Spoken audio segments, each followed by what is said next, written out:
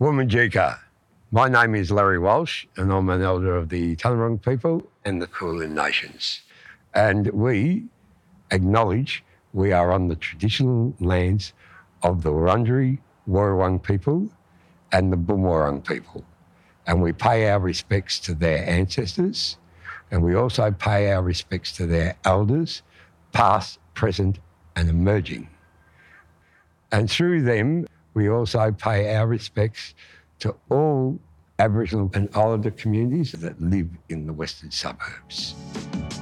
Welcome to FCAC Radio, a podcast series produced by Footscray Community Arts Centre, platforming artists, creatives and stories in Melbourne's West and beyond. Hi there, my name's Urvi and welcome to FCAC Radio. Today I have the absolute pleasure of being joined by the formidable Leah Jing McIntosh. Leah is a writer and photographer and the founding editor of Liminal magazine. She's a powerful leader and advocate for marginalised artists in Australia, and she's a dear old friend of mine. I really hope you enjoy this interview. Hi Leah, how are you going? Hey, Urvi, I'm okay. How you doing? Yeah, I'm all right. For our listeners, we're in stage 4 coronavirus lockdowns in Melbourne, so both Leah and I are obviously recording from home. How have you been feeling through this all? I feel like I've been okay. I feel like as a writer, I'm uniquely situated to deal with being at home and reading and writing all the time, which has been nice. But I think it was when we launched the Glitch publication with the Emerging Writers Festival, we did a cute little digital online thing, and that was really fun to put together. And then I put it together and we played it, and it got to this moment where I was like, oh, I'm not at the event.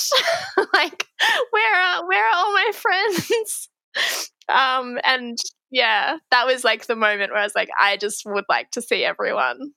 Yeah, especially for launches and stuff like that. I watched it online and it felt like you guys were all in the same space because you were on the screen, but feels different recording it. Yeah, no, I just really miss those events. For our listeners, Leah and I actually met and became friends in 2014 during our honours year at Monash University, and we were probably very different people then, but what's remained, I hope, is a passion for literature and discovering untold stories. So do you think that's true, and what's changed for you since then? Oh, no. Urvi is outing me. I did my honours. Yeah, I did my honours project on David Foster Wallace, Cool. The whitest man alive. He's not alive anymore. Well, yeah, true. Yeah. Oh, gosh. The whitest man dead and alive. Oh, he's alive in my heart. I still like his writing, but I was a really different person in 2014. Thinking back now, a professor had kind of approached me at the time to do an honours year on Maxine Hong Kingston because I'd written this piece about language and power and the diaspora. And I turned her down because I was like, I think people will take me more seriously if I look at postmodernists or postmodernists, which in turn is a bit of a joke, now. Yeah, I think what you're bringing up is really true, because even now working in the arts and how much the landscape has changed, I feel like that was a big divide between what we learned at uni and the real world, because I feel like even doing an English major and philosophy, philosophy is even worse. So it was just the canon, and you start at Milton or something and just go down to just small white men. So it was actually really rare to find anything that different in the syllabus. Yeah, and I feel like you and I were probably maybe the only people of colour in that course, that literary studies, and we didn't even have the language for that at that point, though. I think we were just pals. Yeah, yeah, definitely. I think we met then, and I think my favourite memories were going to your house in St Kilda and pretending to do we did do some work, but it was mostly wine and despair. With so much despair. Honours. Oh. And we thought that was the most important thing we'd ever do. Oh, it really was. I'm glad it wasn't the most important thing I've ever done. Well, I think watching you grow since then, and you've just like blossomed into one of the most influential voices in Australia's literary scene, and it's been super inspiring watching the journey. Well, that is very sweet, if untrue. No, absolutely. Well, you're inspiring to me and like a million other people. So in your studies, in terms of your studies, you went on to then complete Masters in English in London, and now you're writing your PhD in Cultural Studies at Melbourne Uni. But before we discuss your professional work, I just wanted to find out a little bit more about your experience studying in London and whether you think studies in the arts has prepared you for what you're doing now, or what could have prepared you better, I guess. So I did a master's at the University College London. I think it's called Issues in Modern Culture, and you study like from the 1890s to like the 2010s, and you look at like modernism, etc. And there's like 20 weeks, I think, where you study an author each week, and it's like quite an intense period where you kind of study Ulysses one week and then Infinite Jest the next week, and then it goes on, and it's like, it was incredible because like I just had this really strong education in a period of time that I'm still incredibly interested in, this like contemporary literature. But looking like even at the time, something felt a little off. And of course, I was in the Colonial Centre, like I was in London. Why would they study people of colour? And there were 20 authors on this course, and only, I think it was one writer of colour, and that was Toni Morrison. And we studied Beloved. And of course, that was an incredible week, and I think that very much changed me. But like, you know, like 1 out of 20.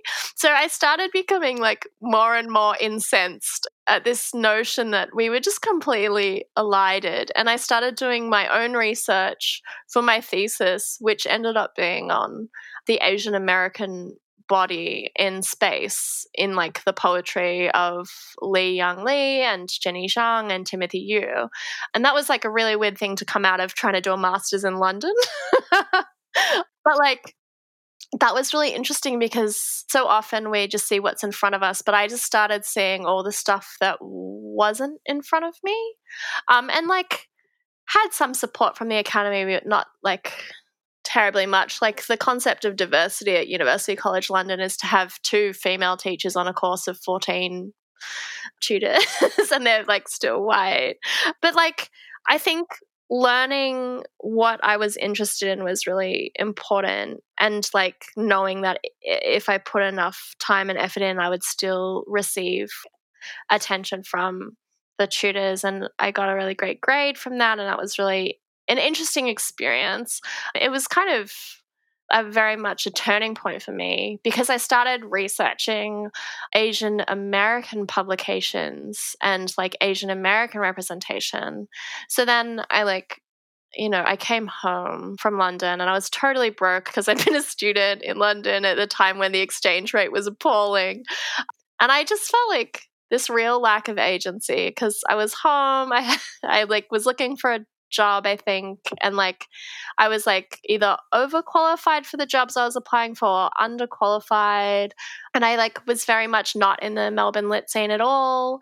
And I'm quite a shy person, so like I didn't feel like I could crack into it either. Like I felt very much like like I'm not part of this world.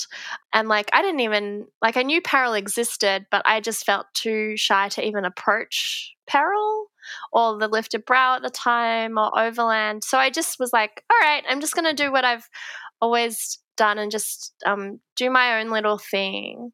And then that little thing became Liminal. So it's just born out of real shyness. Yeah, that's amazing. That's such a cool story. And I think there's so many points that's relatable for writers these days, even in your story, but you've created a space that can be welcoming. And Liminal didn't exist, obviously, when we were in uni or when I was younger trying to write poetry. So I think, yeah, you've opened up a space that allows for new voices, and that's really exciting. So talking about Liminal, you're the founding editor of the magazine. And for those that don't know, it's an online publication and you've done more than 130 online long-form interviews, three print publications and a serialized comics anthology for people of colour, which is amazing. Well done. Thank you. And you've told us about what inspired this project. So how did you go about sort of setting this platform up when you got back home and were feeling a bit alienated from the crowd in Melbourne in terms of literature?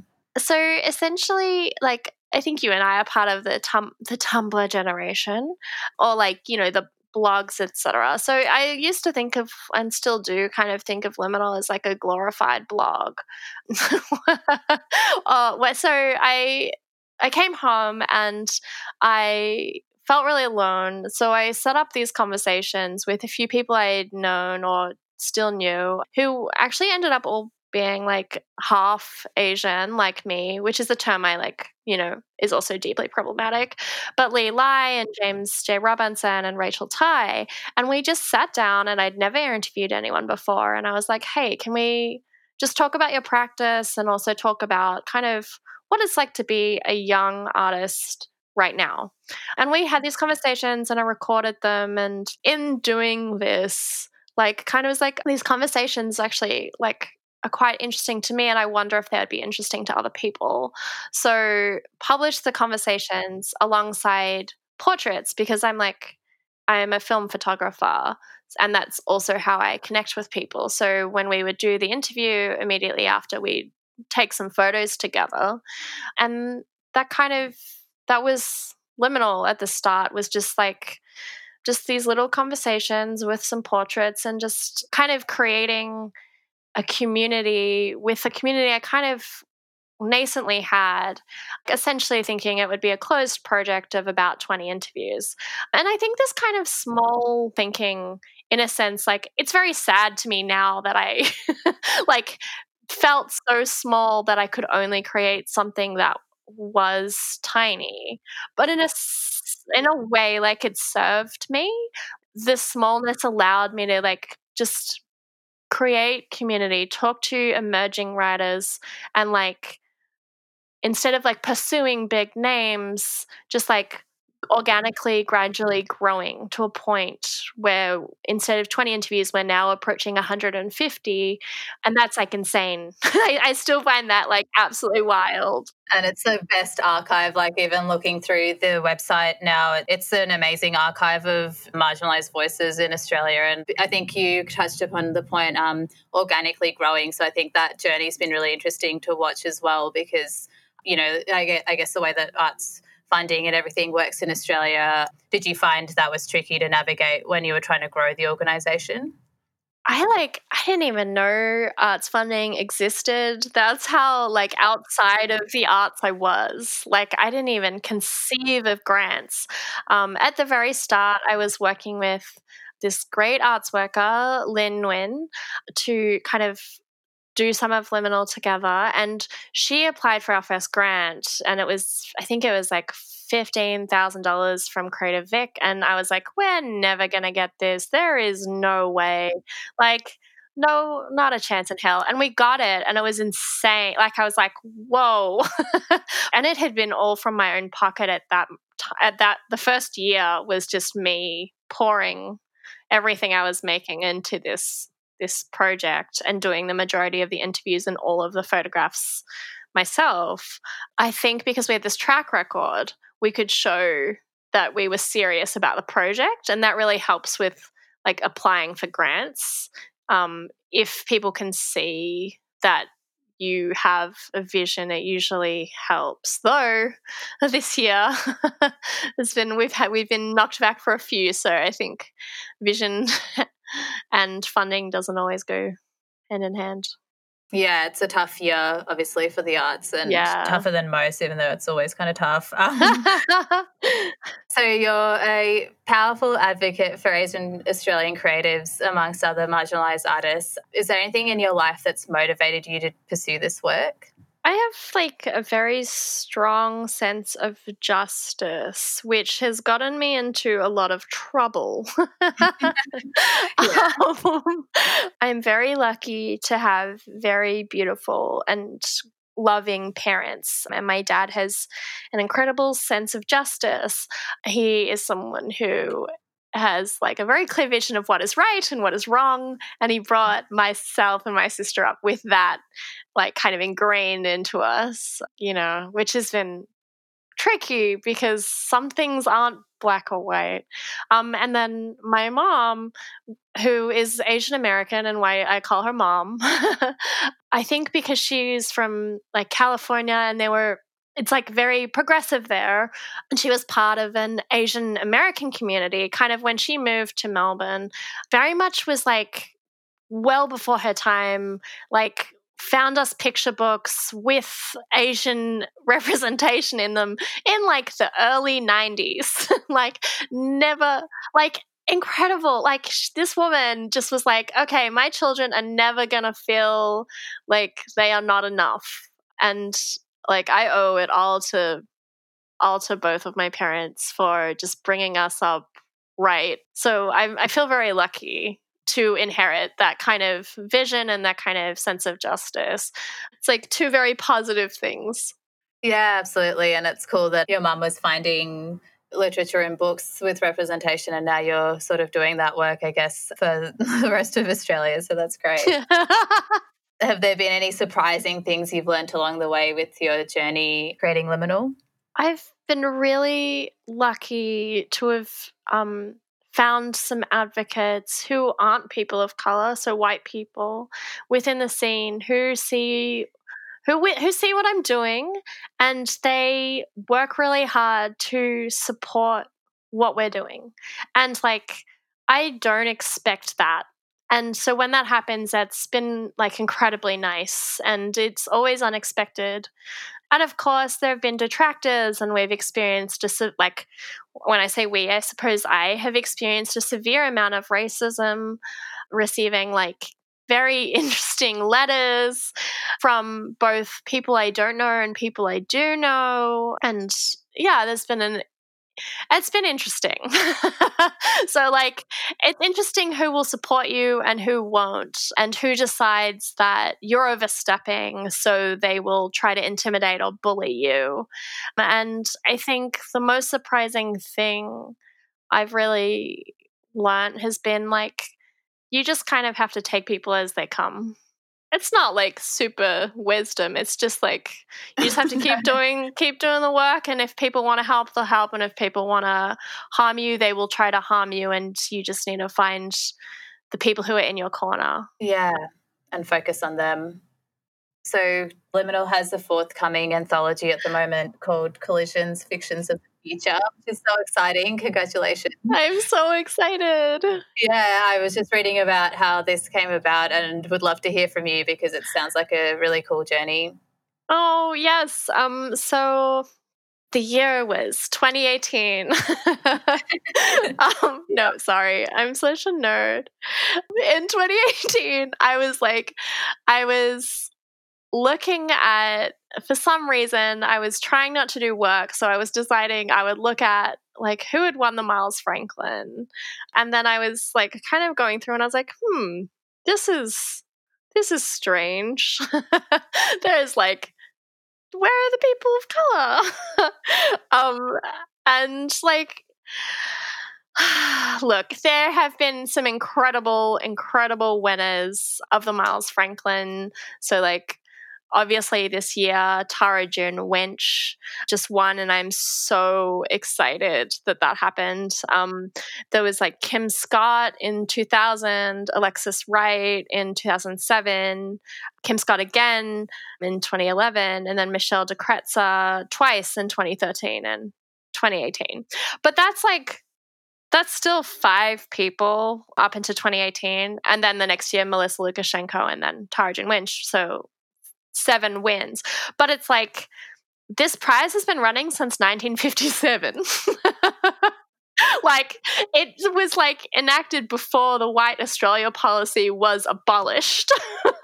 So like, it's interesting to me to kind of look at literary prizes as like the very end point of literary production, because it's like, one, who is like getting published, who is like feeling like they have the authority to write. And then at the very end of that, like, who is winning these prizes? So I was like, this is interesting. So I started looking at other prizes like the Patrick White, which in 2018, only 3 people of color had won, and it had run from 1974. The Stella Prize still has only had 1 person of color win, or Indigenous person, and that's Alexis Wright for Tracker in 2018. And like, there was just all these glaring elisions. So I was like, okay, well, what can I do as, I think, like a 26-year-old, like with no money? What can I do to make a change? So I applied for some grant money from the Australia Council to run the inaugural Liminal Fiction Prize, and we won that money.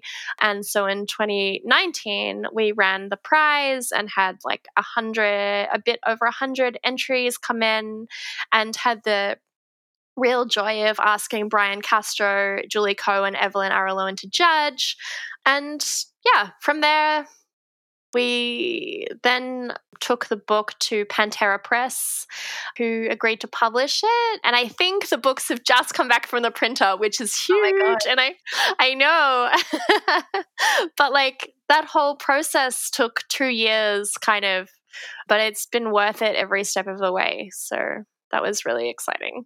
Even having a confidence to be a writer or to see yourself as one comes down to society and the culture that we're brought up in, and having that platform so important. So even the writers that you've published in this work will be published writers, which is a huge step forward.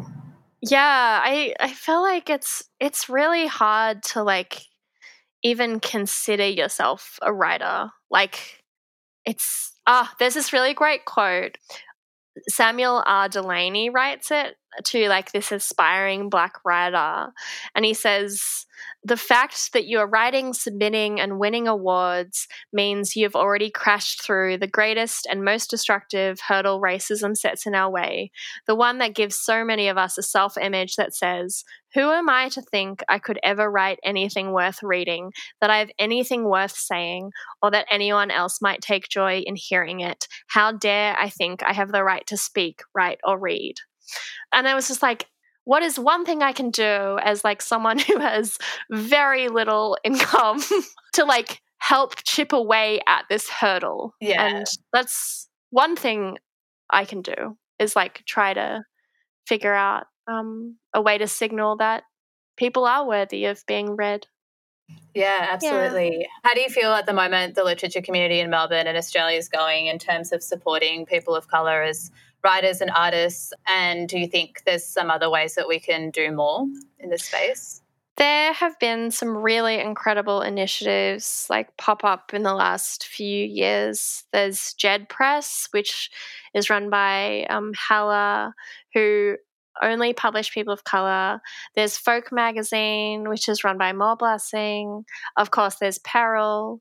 Overland's new editor, Evelyn Araloan. You know, there's a bunch of really incredible people of colour and Indigenous people who are coming to the fore with literary offerings, and that's great. But there's a lot more work we can do. Of course, there's the recent controversy where Verity La published a very tone-deaf piece that I don't really want to give airtime to be honest. But like, there were so many steps that they didn't have to take that they took, even though people of colour were trying to help them in understanding why it could have been harmful, but they decided not to listen. And I think the one thing that the lit scene can do is start listening and valuing people of colour when they say, this hurts me. Like, this hurts me, and I'm going to tell you why. And if this hurts me, it's probably going to hurt a lot of other people. So I think just the simple act of listening and also stepping aside to give others space or to give someone a platform is really important. But like, yeah, we have a long way to go. Yeah, absolutely. Well, I think this brings us to the next question nicely, because you've described your practice and liminals practice before as actively anti-racist. And Yes. I've always known the term anti-racist, but it's taken on a new meaning, especially this year and with everything that's been going on politically. And so I really respect that you've said that is your practice, obviously. And that's really, appreciated by the arts community. But it can also be really exhausting.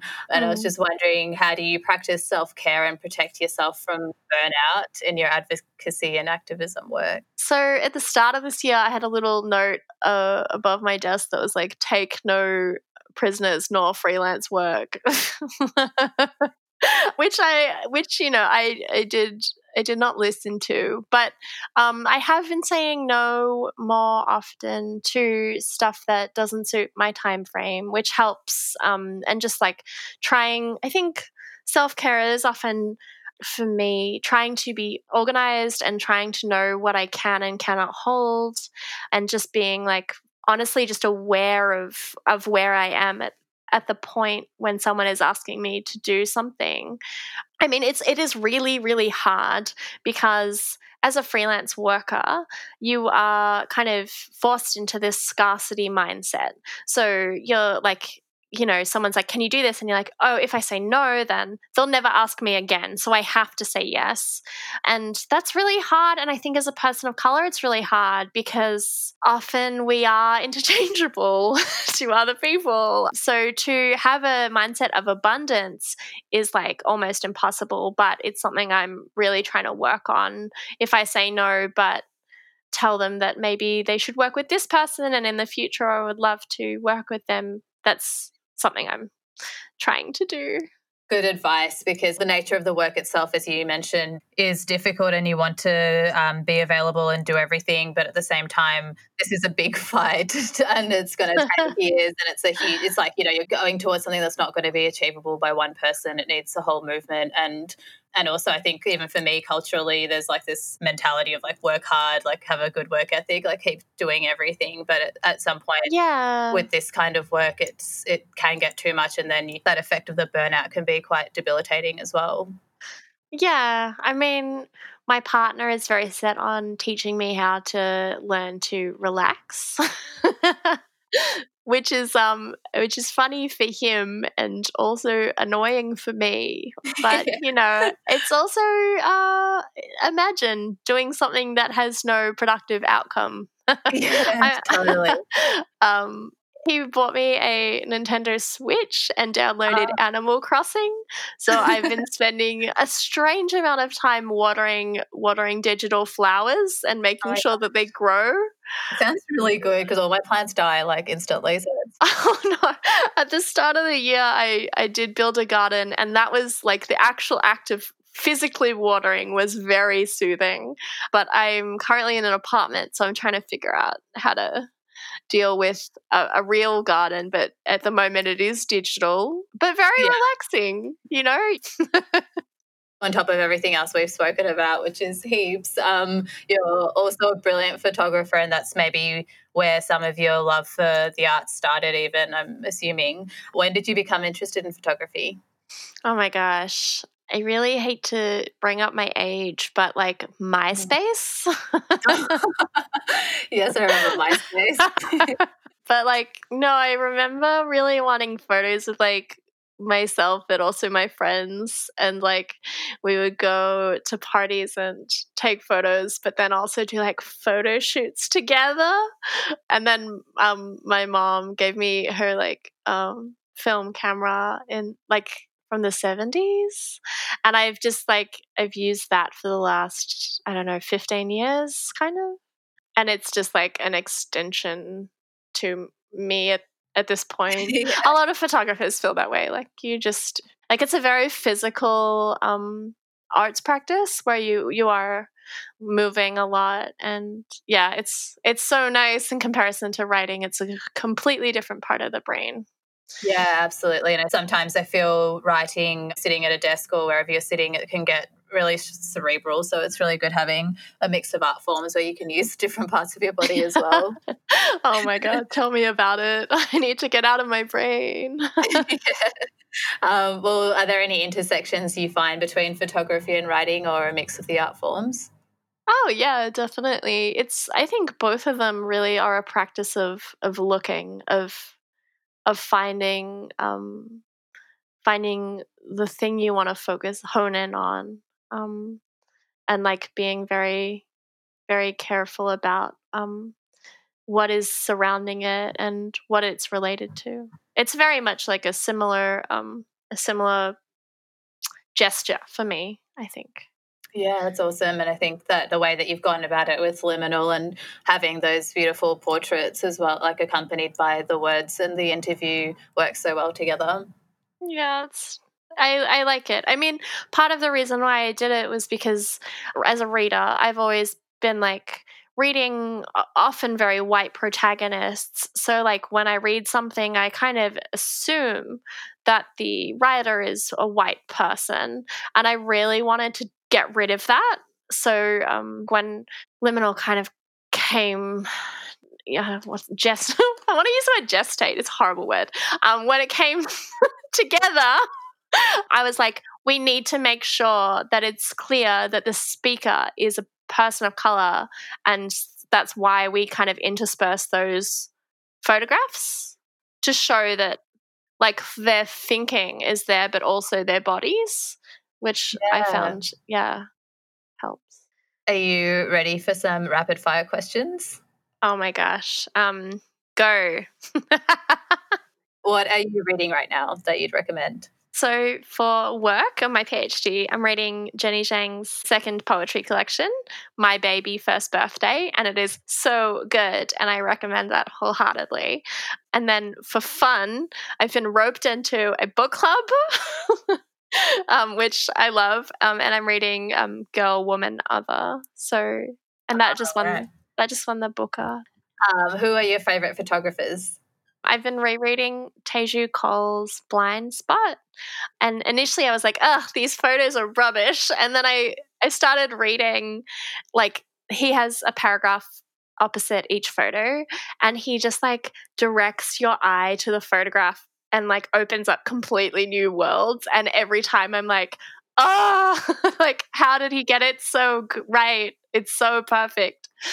So yeah, I really love him. What's the most recent movie you watched? I sound like a real ass, but it was Hiroshima Mon Amour, which is beautiful. But I watched it because I'm reading Kathy Caruth and Carly Tal and thinking through Eurocentric conceptions of trauma at the moment for my PhD. Everything comes back to the PhD. It's terrible. My next question is embarrassing TV show you hate, love to watch. I just finished The Umbrella Academy. Does that count? It's like based on a comic, but it's very well shot. They just released season 2, but it's a bit dorky. The thing you can't wait to get back to after this pandemic. Oh my God, my friends. I just want to hold all of them collectively and together. Not for 6 weeks, but maybe Not one for 6 day. weeks. Oh my God. I just want to like sit at a bar. I'm like, yeah, it's silly. It's very silly. No, even just hugging. I was just thinking back to like just hugging someone who I don't live with would be amazing. I'm a big hugger. I just want to. Yeah, it's been a hard year for the huggers. What's something that always makes you laugh? Oh my God. Oh, I know what it is. So it's a meme. Are you ready for this? It's a drawing of like the plant, the bird of paradise. Do you know the bird of paradise? And like on the left side, it's called a bird of paradise, and it's this really like graceful bird, and they've drawn it over the plant. And then on the right side, it's this like really goofy. It's very hard to explain. This is why did you ask me this question? It's meant to, like, the bird is supposed to be pointing down into the plant, and it's like very beautiful. But then if you look at it the other way, where it's like a head, it just looks like it's this really goofy bird. Anyways, like, yeah, I've seen that one actually. Yeah, we'll post it in the episode. Maybe we can make it the podcast tile. We don't need my face. Completely non sequitur, Liminal, and the Bird of Paradise cartoon. And I just wanted to ask if you have a quick plug for any upcoming events or projects you'd like our listeners to know about. We are publishing our third chapbook of literature and art starting August 24th, I think, titled Interiors. It's the second in a series of digital chapbooks we're doing funded by the City of Melbourne, and this one includes poems, comics, music, and it is also publishing 3 collaborations we did last year with NIDA, which is really exciting because we essentially were allowed to pull together poets and musicians and ask them to work together on the theme of silence. So one of these is Darlene Silva Sobrano and Hannah Wu's I Think of You While My Coffee Cools. And yes, there's this line, if we ever broke up, I'd have to leave the country. Don't ask me to chill. Which is like, it's like every single relationship. I'm like, don't ask me to chill. I know. I was just listening. Okay, so special surprise for our listeners is that you're going to hear it in a second. So this is amazing. It's like such a great collaboration. And I think after breakups especially, you're like, how am I ever going to get over this? Because every single thing in this city/country and world reminds me of you. Yes. Heartbreaking. But also don't tell me to chill. I'm just going to play that on repeat for my boyfriend. Oh my gosh. So the chapbook's coming out in August? Yes. Okay. And that's exciting. But yeah, so join us for that. Or don't, your loss. That sounds really good. I'm looking forward to it. And Collisions will be published in November? Yes.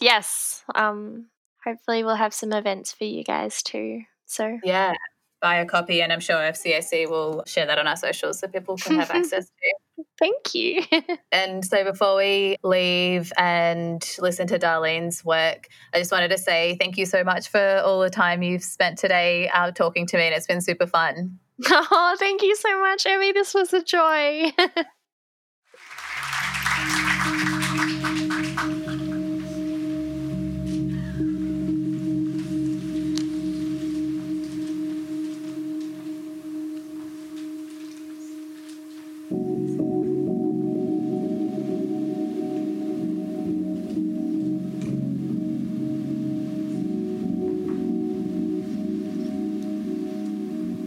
Before work, I walked into the 7-Eleven at Federation Square and bought a latte for $1. I was not in a rush. What good fortune to have enough time to feel a happiness that settled over everywhere.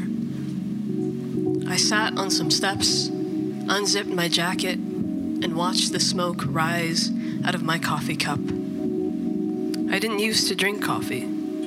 But then, the first thing you ordered, the third time we met, was a cappuccino. And when it arrived, I knew even then that I was changed.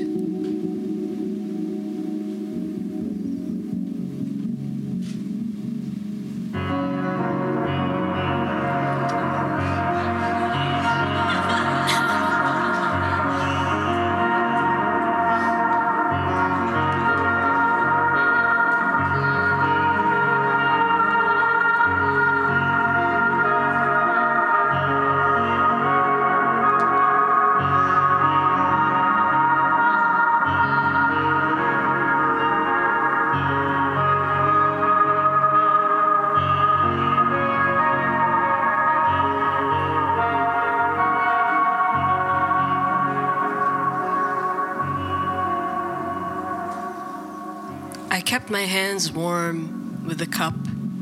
I breathed in the scent. I blew gently to cool it. I was thinking I'd do anything for you.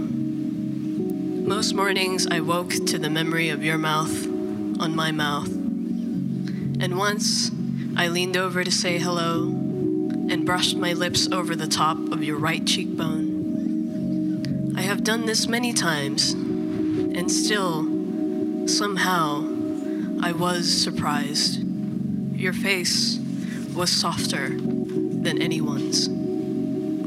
The sleep cleared from my eyes. You were everywhere. We have walked the entire length of this city And once, while we got lost in the garden, you told me about your whole life, and I told you about mine. Naalala mo?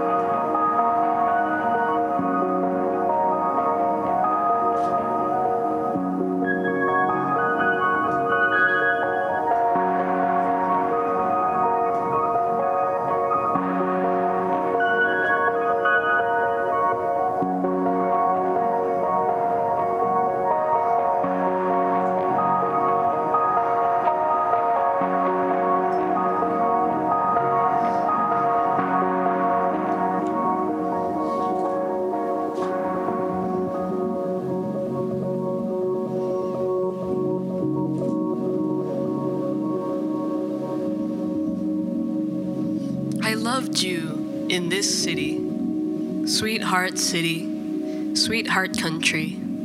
If we ever broke up, I'd have to leave the country. Don't ask me to chill. I never wanted you to see a coldness in me. I wanted to look after you, and in return, I just wanted a hand to lead me through a crowd of dancing people. Later at dinner, we will assess the artwork on the walls of the restaurant. I will look at you from across the dinner table. Eyes clear, eyes clear. I really see you, and I want to see more. I am thinking, oh, this is my whole life. I choose you every day with my entire body. I would never die for love, because I live for love. But it was still morning, still cold and slow, and you were probably still in bed, dreaming of the sky in Paris. I checked the weather in your suburb. I hoped you were warm.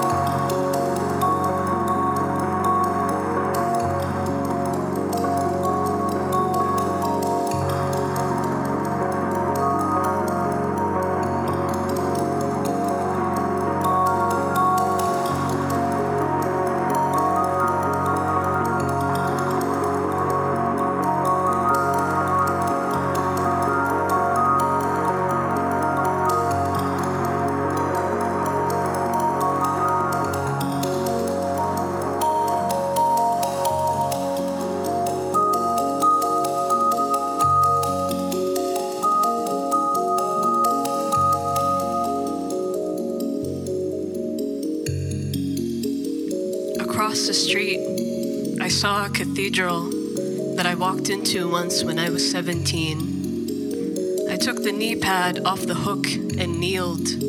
I prayed the prayer for a woman's grace. I kept a place for you long before you came into my life.